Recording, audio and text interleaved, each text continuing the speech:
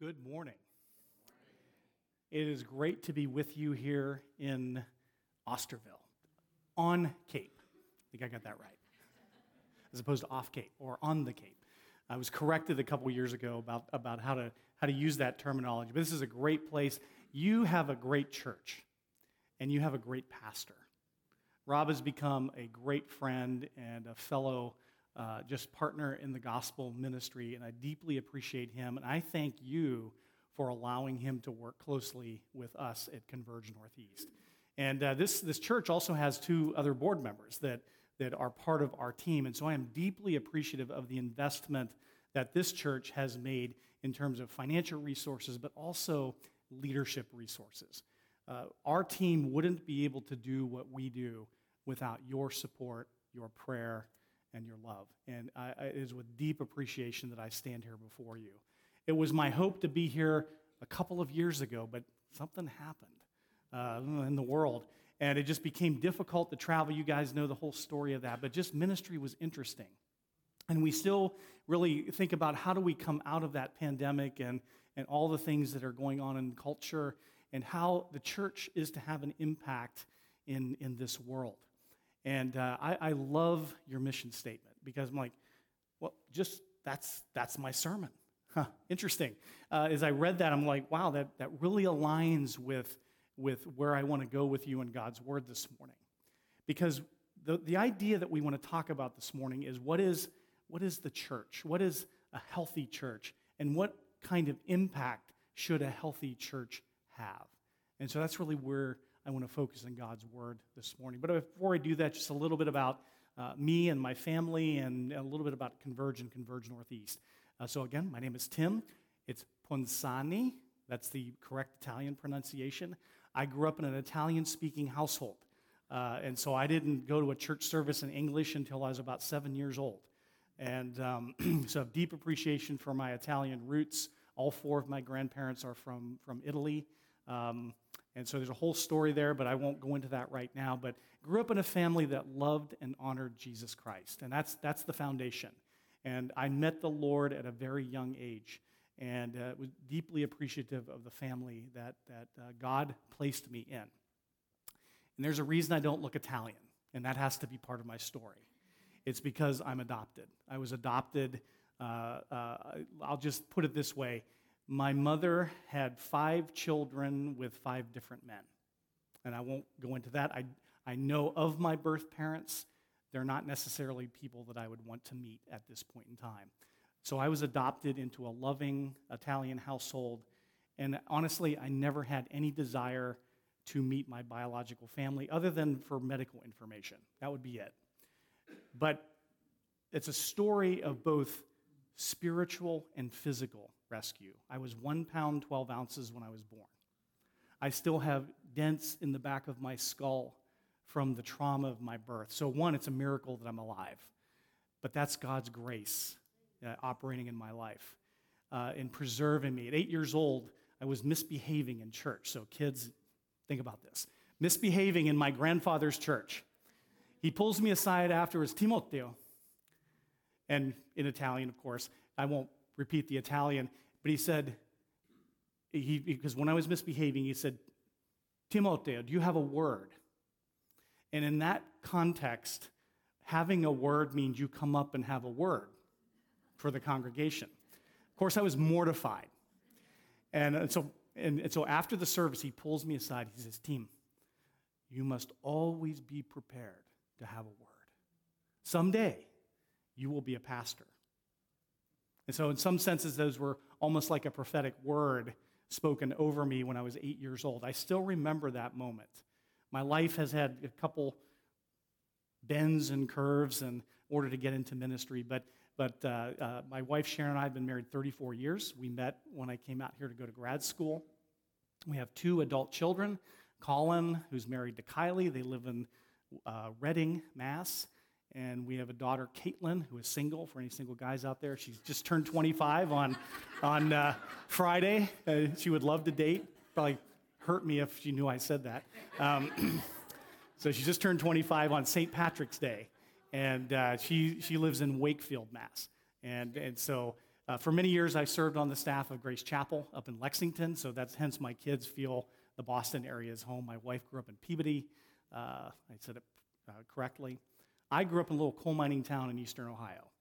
So my roots are Midwest, and the other part of my story is I grew up in a big sports family.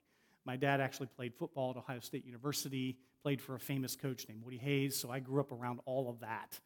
And I was not a football player. I did something different, but that's part of my story later on in the talk.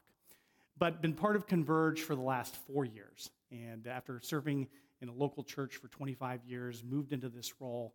But Converge, if you don't know much about it, we are a network of interdependent churches. We value the independence of a local church, but we like to say we're interdependent because we need each other. Just as individual Christ followers, you need one another.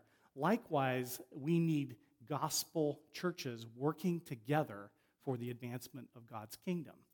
And Osterville Baptist is a vital partner in the work here in the Northeast. And so we want to help people meet, know, and follow Jesus Christ.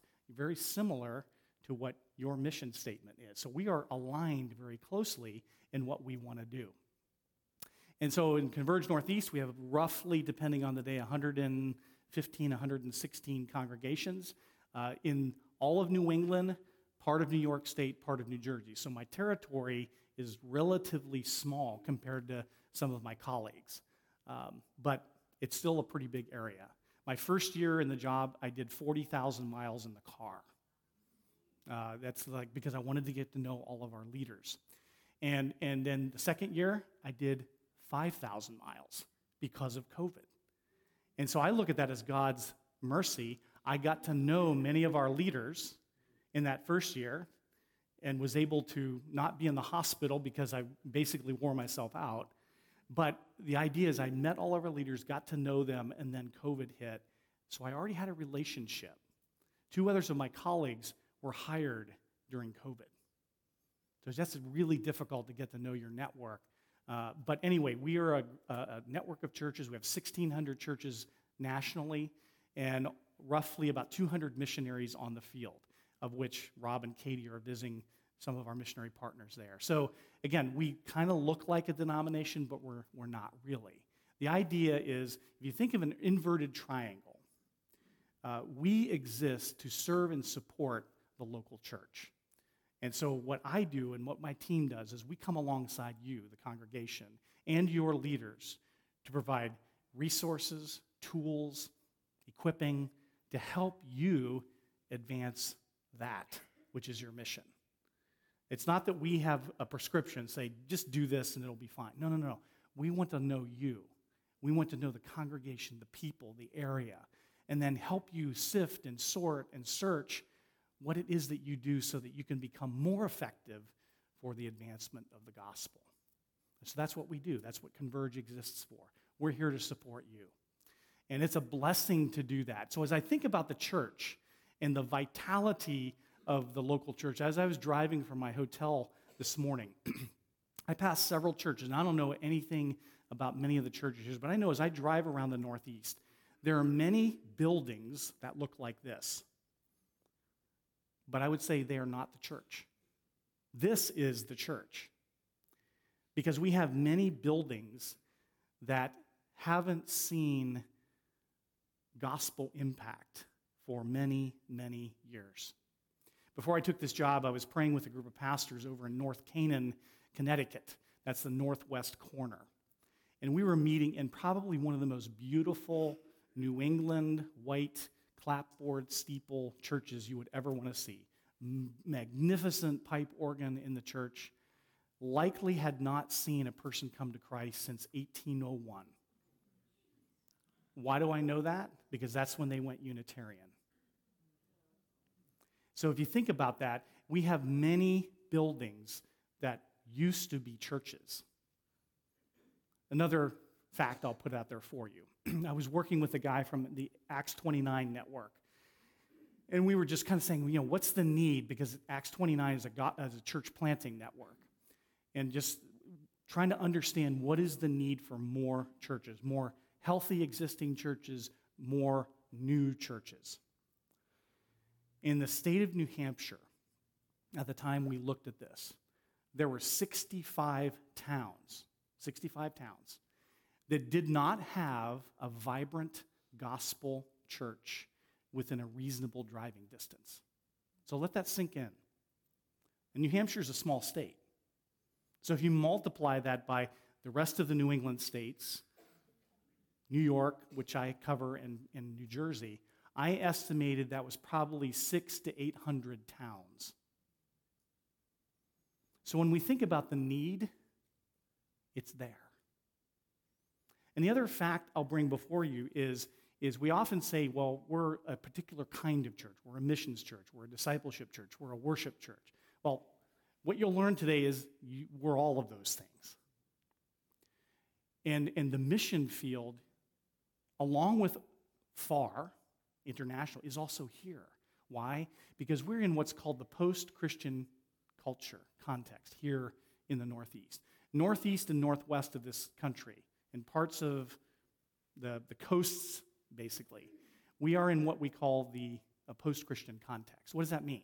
That means that there are people who've grown up in homes here in the U.S. that have never heard about God or Jesus Christ. Simple way to put it. If you go to other parts of the country, where I grew up in Ohio, we had five evangelical churches, gospel churches, and they still exist, in a town of 3,000.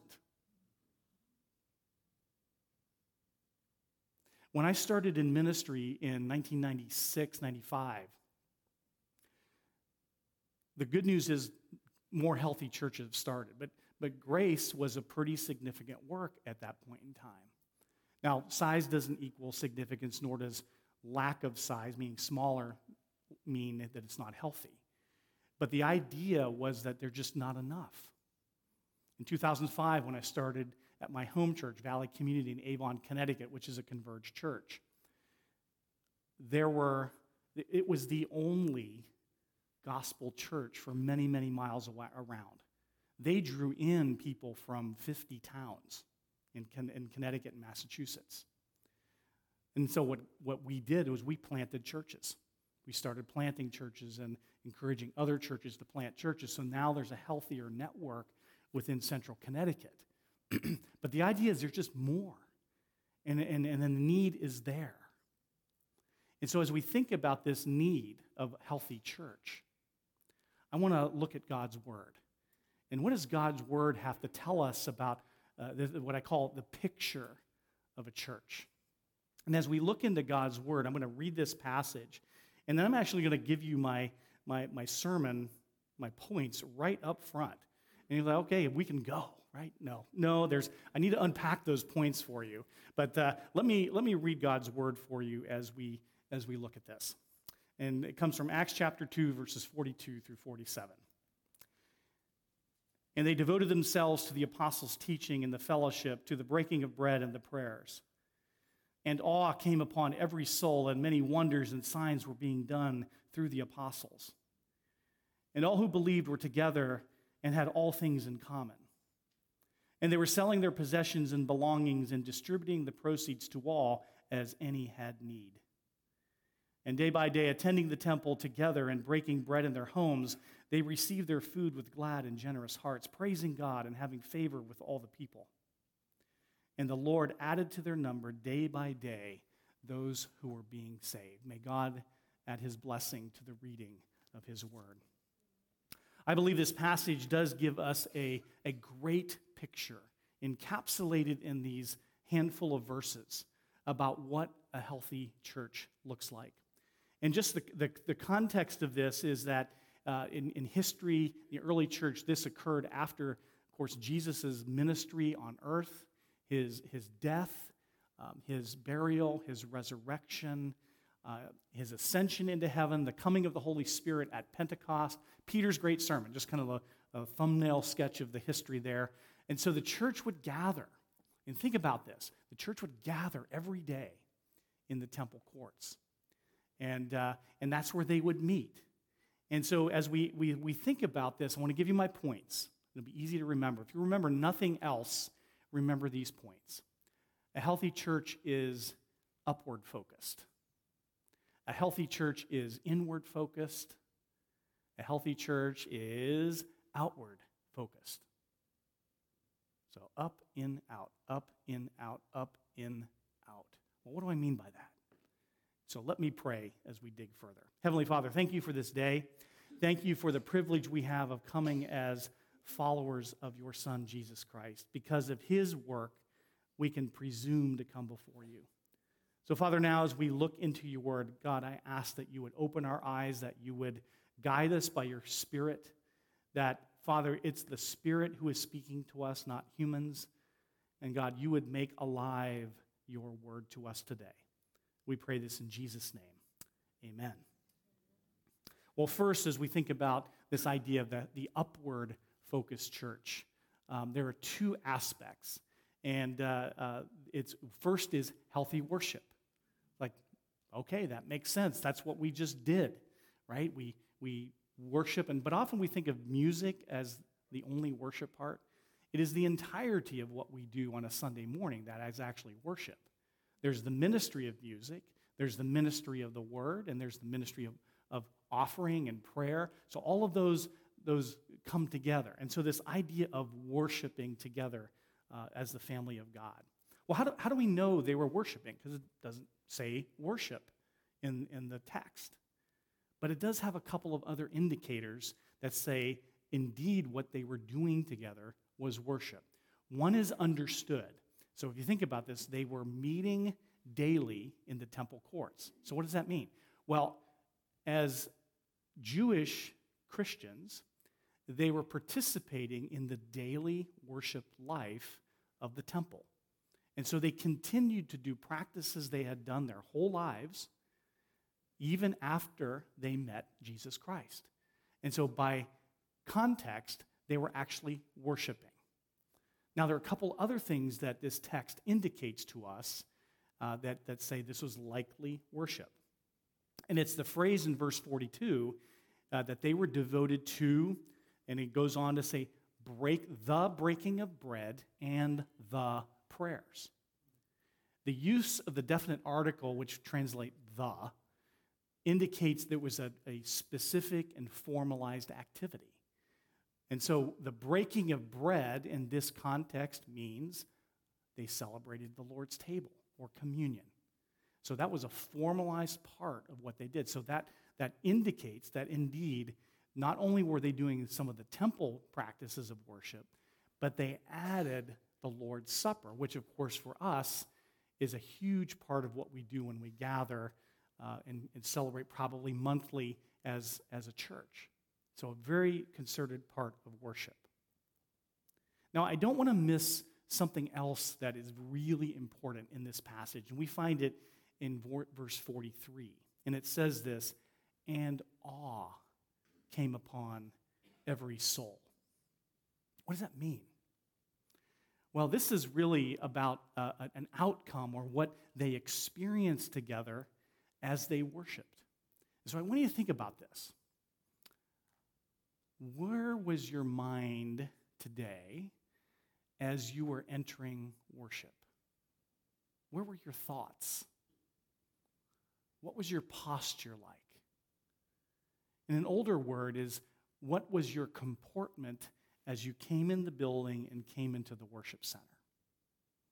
Now, I know where my mind was. I'm thinking about, okay, I got to do the sermon again. I have to make sure I miss this and don't do that. And when I worked as a local church pastor, my mind would go all over the place. I'm walking into the worship center, and it's like, oh, that wall needs to be painted. There's a spot on the carpet.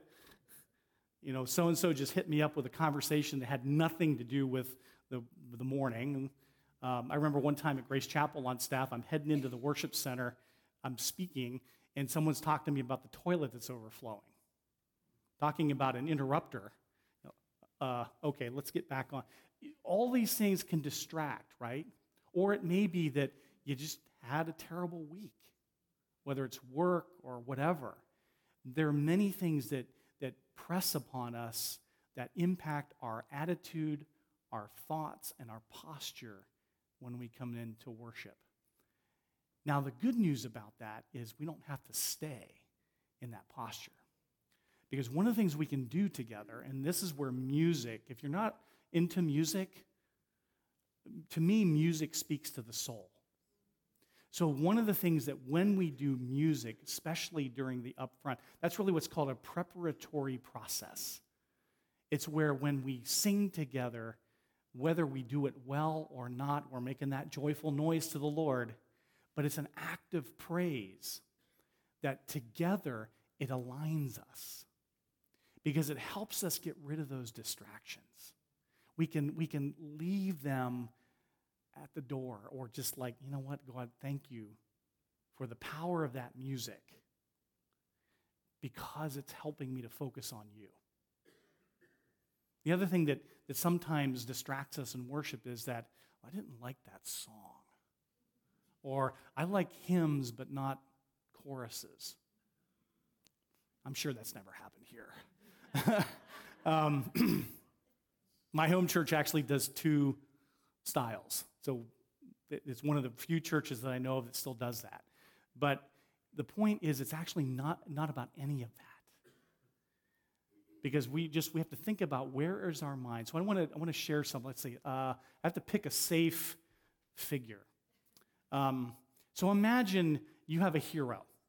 It could be someone in show business. It could be a political figure. It could be, Queen Elizabeth. She seems to be safe. Maybe. I don't know. It's hard to come up with one. So it's someone that you admire greatly. They're here. And you think about how you would comport yourself if a world figure was standing on this stage. You'd probably be respectful, certainly. Maybe a little bit awestruck, maybe. I don't know. I probably would be. My hero as a kid was Sebastian Coe. If you don't know who he was a world-class 800-meter runner, because that's part of my story, is that's what I wanted to be him. So if I met him, even today, I would be like, oh, wow. So you think about that. Now, I want you to think about this. Who are we meeting when we come into this place? The Almighty God of the universe. How much more should we be in awe? Frankly, we should all be flat on our faces. Now, we may not be able to see him physically, but his presence is here. When we encounter God, we recognize who he is and who we are not. He is awesome, he is mighty, he is righteous, he is holy. Think of all the adjectives and attributes of God, and we get to say, and we are not. But by his grace visited upon us, we can come into his presence as his children, and we get to commune with him. So think about that. Now, I could go all on this topic alone. Each of this could be a sermon in and of itself. So healthy worship, it begins there as a congregation. The second aspect of the upward-looking church is healthy prayer. And again, remember that idea of the definite article, the prayers. Because this was formalized as part of the worship. Later in Acts 4, we see believers praying for boldness after Peter and John had been released from prison. They lifted their voices together. There's a power when a congregation comes together in prayer. And I'll pause here because prayer doesn't just say, God, I need this, I need this, I need this, I need this, can you give me this, can you give me this? No, there's a way in which we approach God. Because again, it's about that posture. And so when we approach God, first I love the ACTS acronym, ACTS, adoration, confession, thanksgiving, supplication.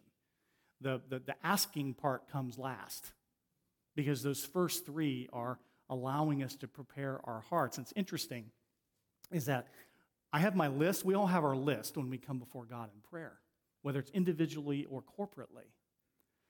But after I've spent time in adoration, and then confessing my shortcomings, of which there are many. And then giving thanks because of his infinite mercy. Then when I get to the supplication part, I look at my list and it's like, that's not what I need to bring to God. That was selfish stuff. Those aren't things on God's heart. These are the things now that God has revealed to me in that preparatory process. So God, again, can do this on us as individuals, but also as a congregation. So the question is, we think about prayer. So the early church was doing this. They had this prayer time every day in the temple courts. But they also were doing it in their homes.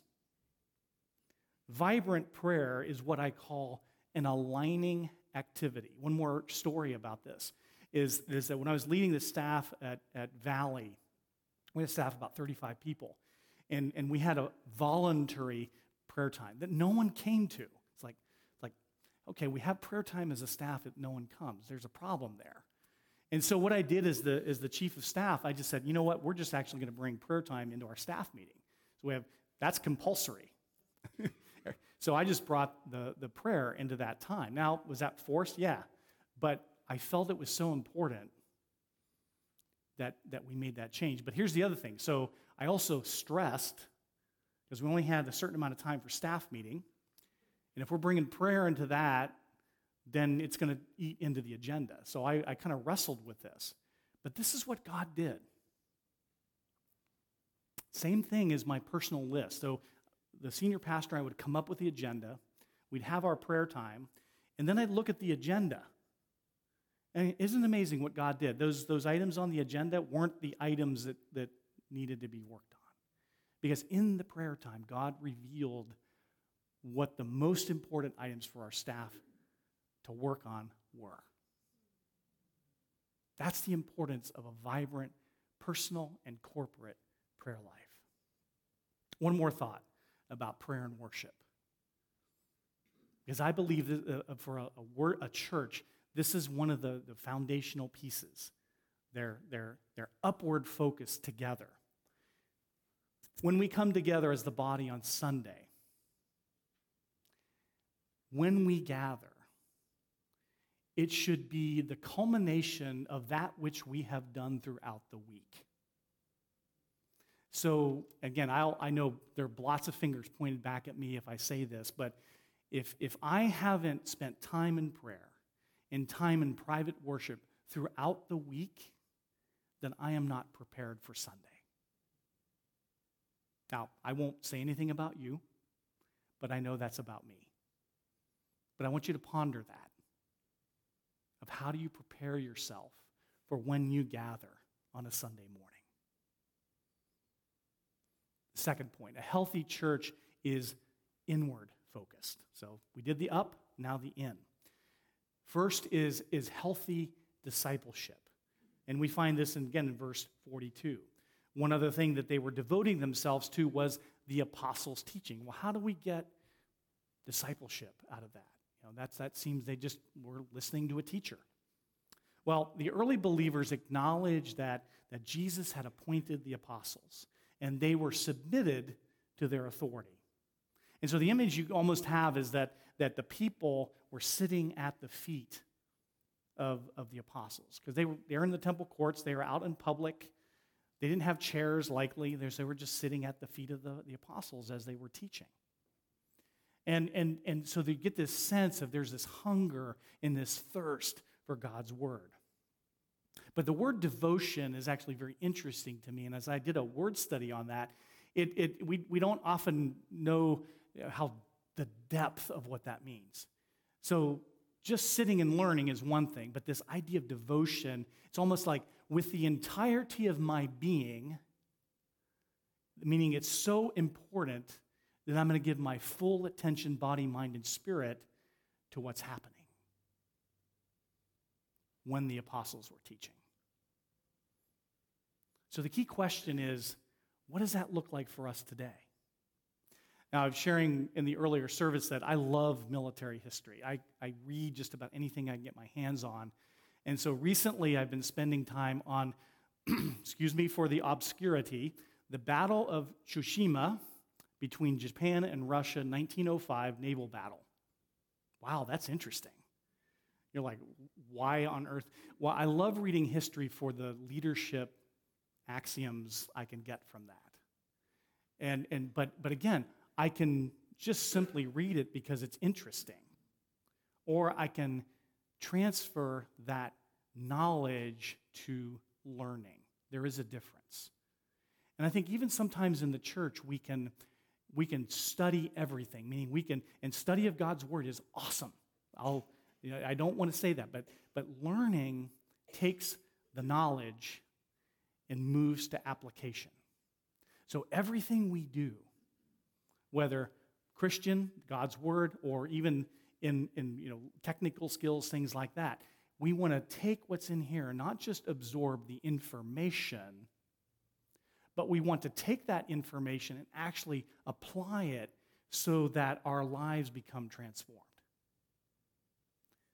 That's what we're looking for when we talk about discipleship. And in the context of the church, it's when leaders and believers come together, men with men, women with women, in a smaller group environment, where you share that with one another. And here's another example.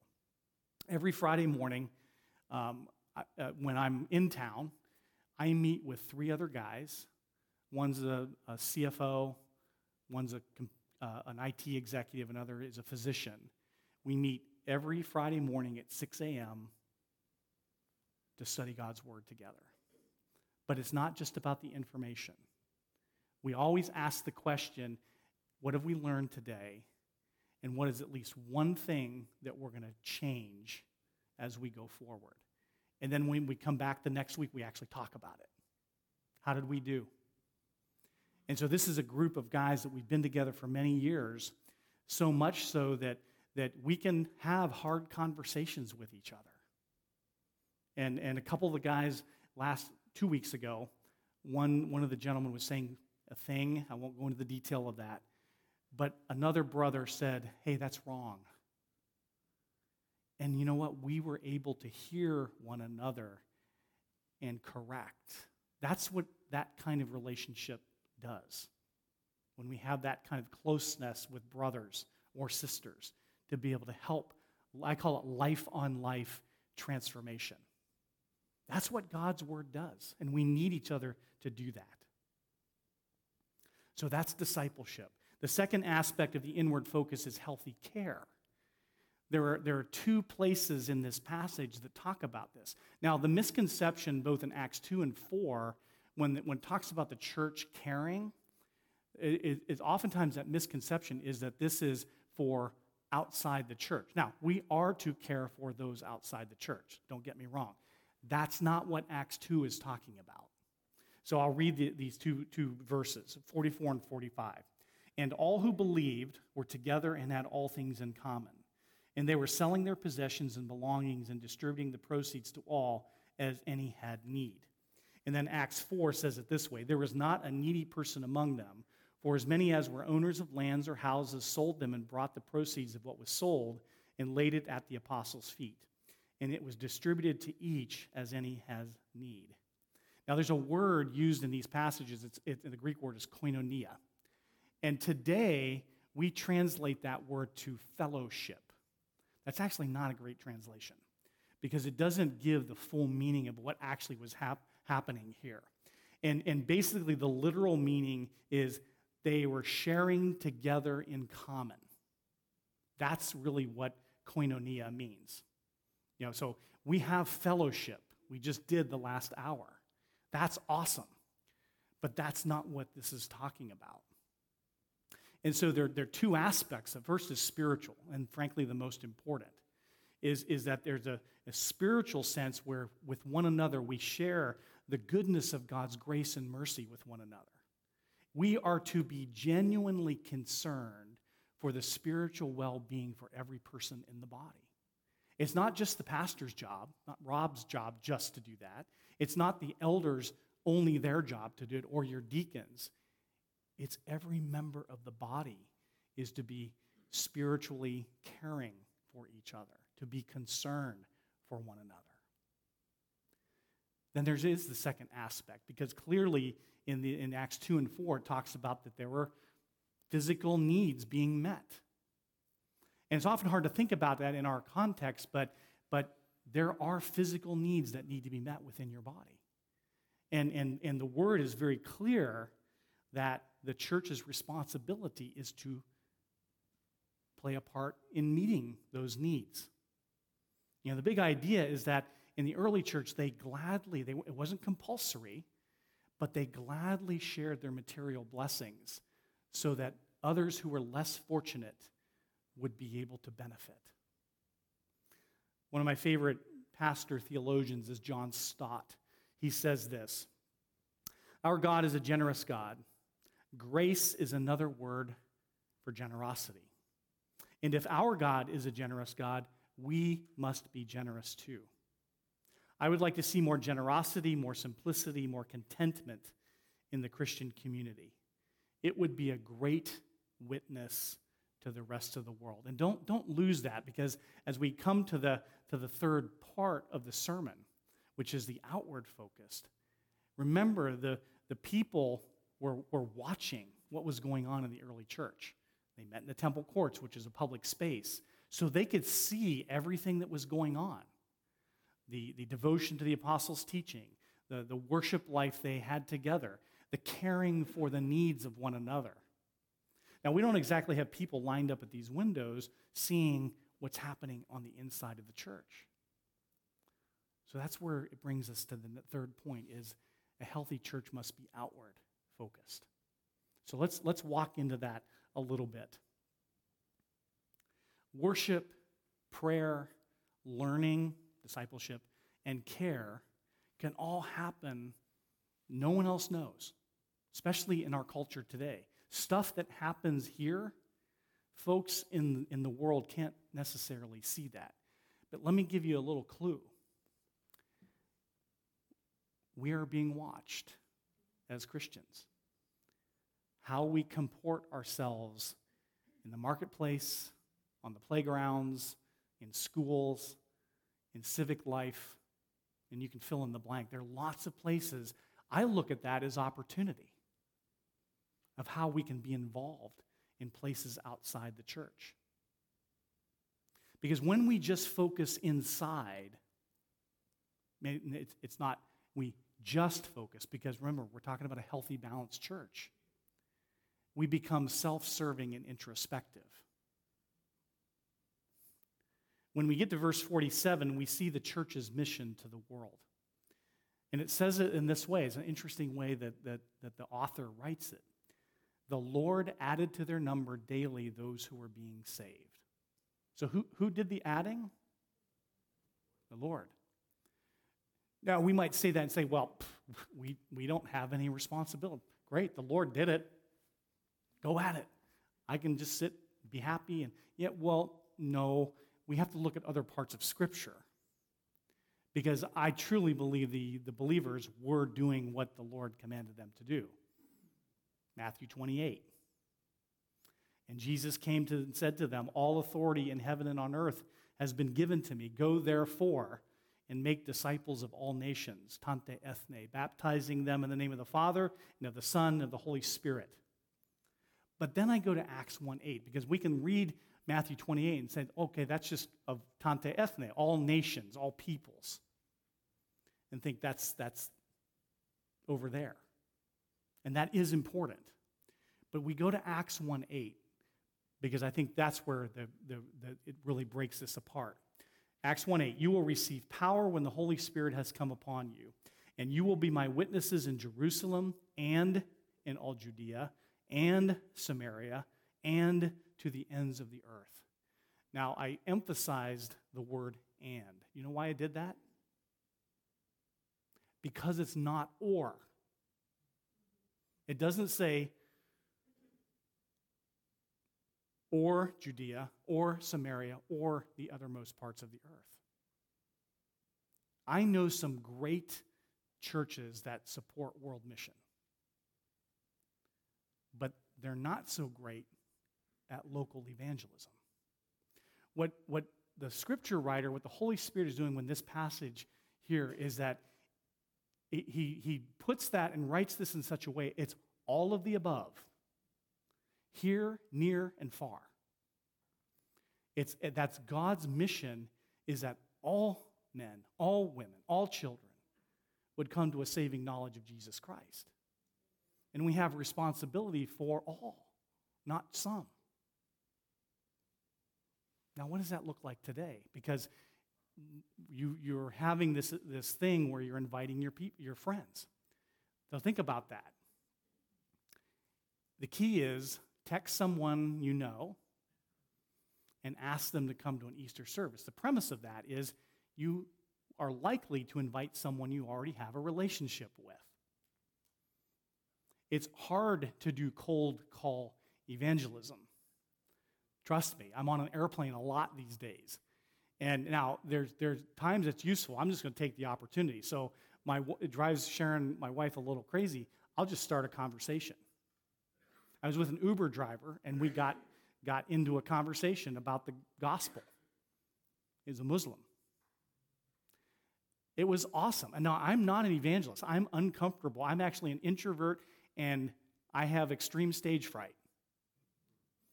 But God's been very gracious, and I've learned how to overcome that.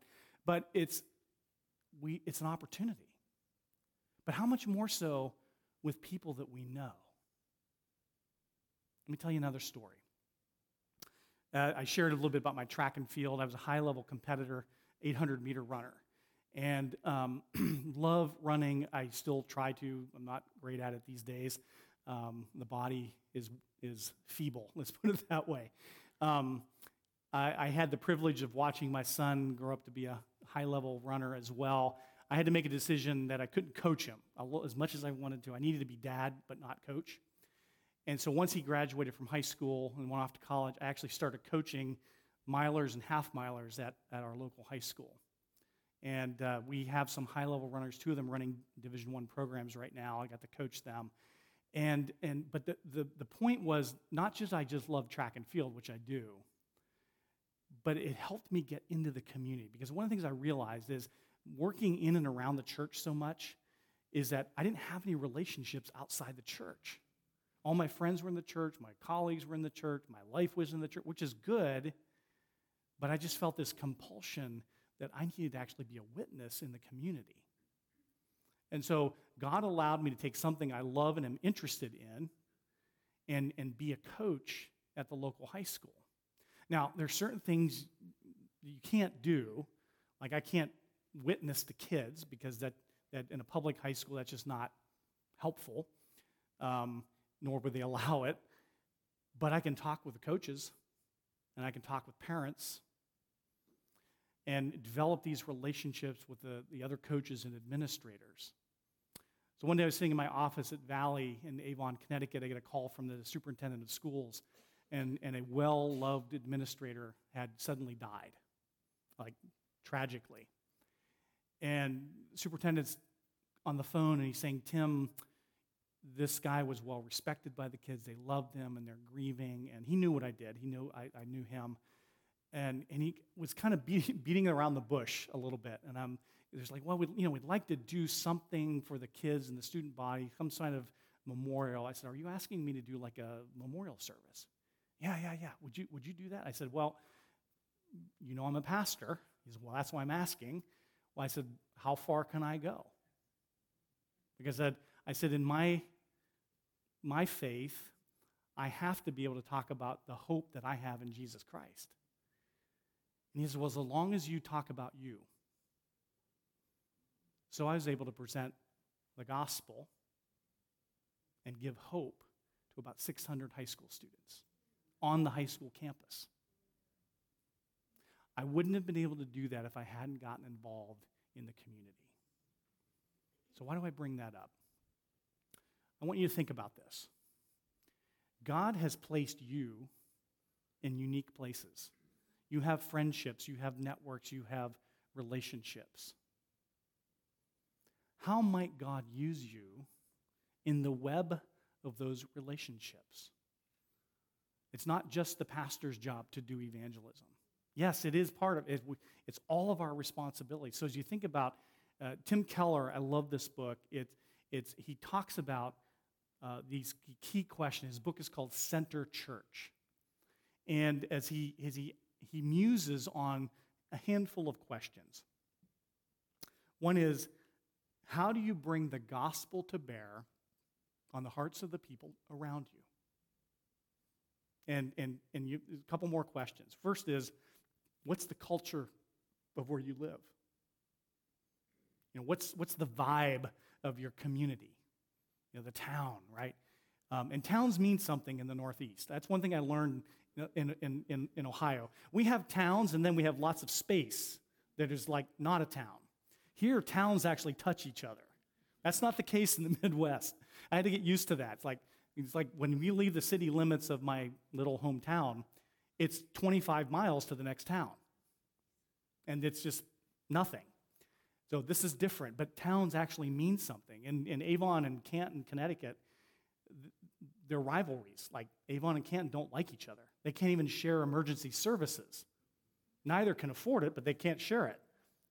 So towns mean something. There's a vibe of your town. How might you become involved in the civic life of your community? Think about this idea that God has wired each of us differently. We have gifts, we have talent. Yes, there's an opportunity to serve within the church, but also there's a way that we can serve in our communities as well. You're building a relationship. Rob was sharing with me just the relationship he's begun to make with some of the leaders here in town of Osterville.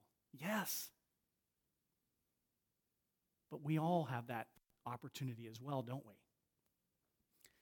And then he ends these series of questions. What are the questions people are asking? In our hometown of Avon, Connecticut, it's an affluent town. Yet divorce rate is huge. Drug issue is huge amongst teens. So there are lots of hard questions being asked. What are questions like that around here that you as individuals and the church can lean into?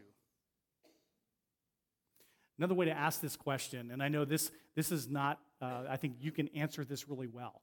Would your town miss you if this church wasn't here? I think they would, knowing your ministry. But not all the churches I work with can answer that happily. But it's one to ponder. Are you making an impact? So as I have the privilege of serving our movement of churches in the Northeast and nationally, again, my vision is I want to see every man, every woman, every child, every city, every town, every rural part of the Northeast be transformed by the love of Jesus Christ. But in order to do that, we need more healthy congregations like you. Roughly speaking, of the 116 congregations I work with, not all I can say are healthy. We just closed the first one under my tenure in January. And it's devastating to close a congregation. The good news is the property is not lost to the gospel because another church bought the property, which I'm grateful for. But it's devastating to close a congregation. So I am thrilled that you are partnering with us, and I'm deeply appreciative again of your prayer, your support, and the gift of your leaders to our movement. Because I want to see it, every one of our churches, and I have a dream, I want every one of our churches to be healthy, vibrant, and balanced. Again, that healthy church that's upward focused in worship and prayer, a healthy church that's inward focused in discipleship and care, and a healthy church that's outward focused in the full expression of the gospel here, near, and far.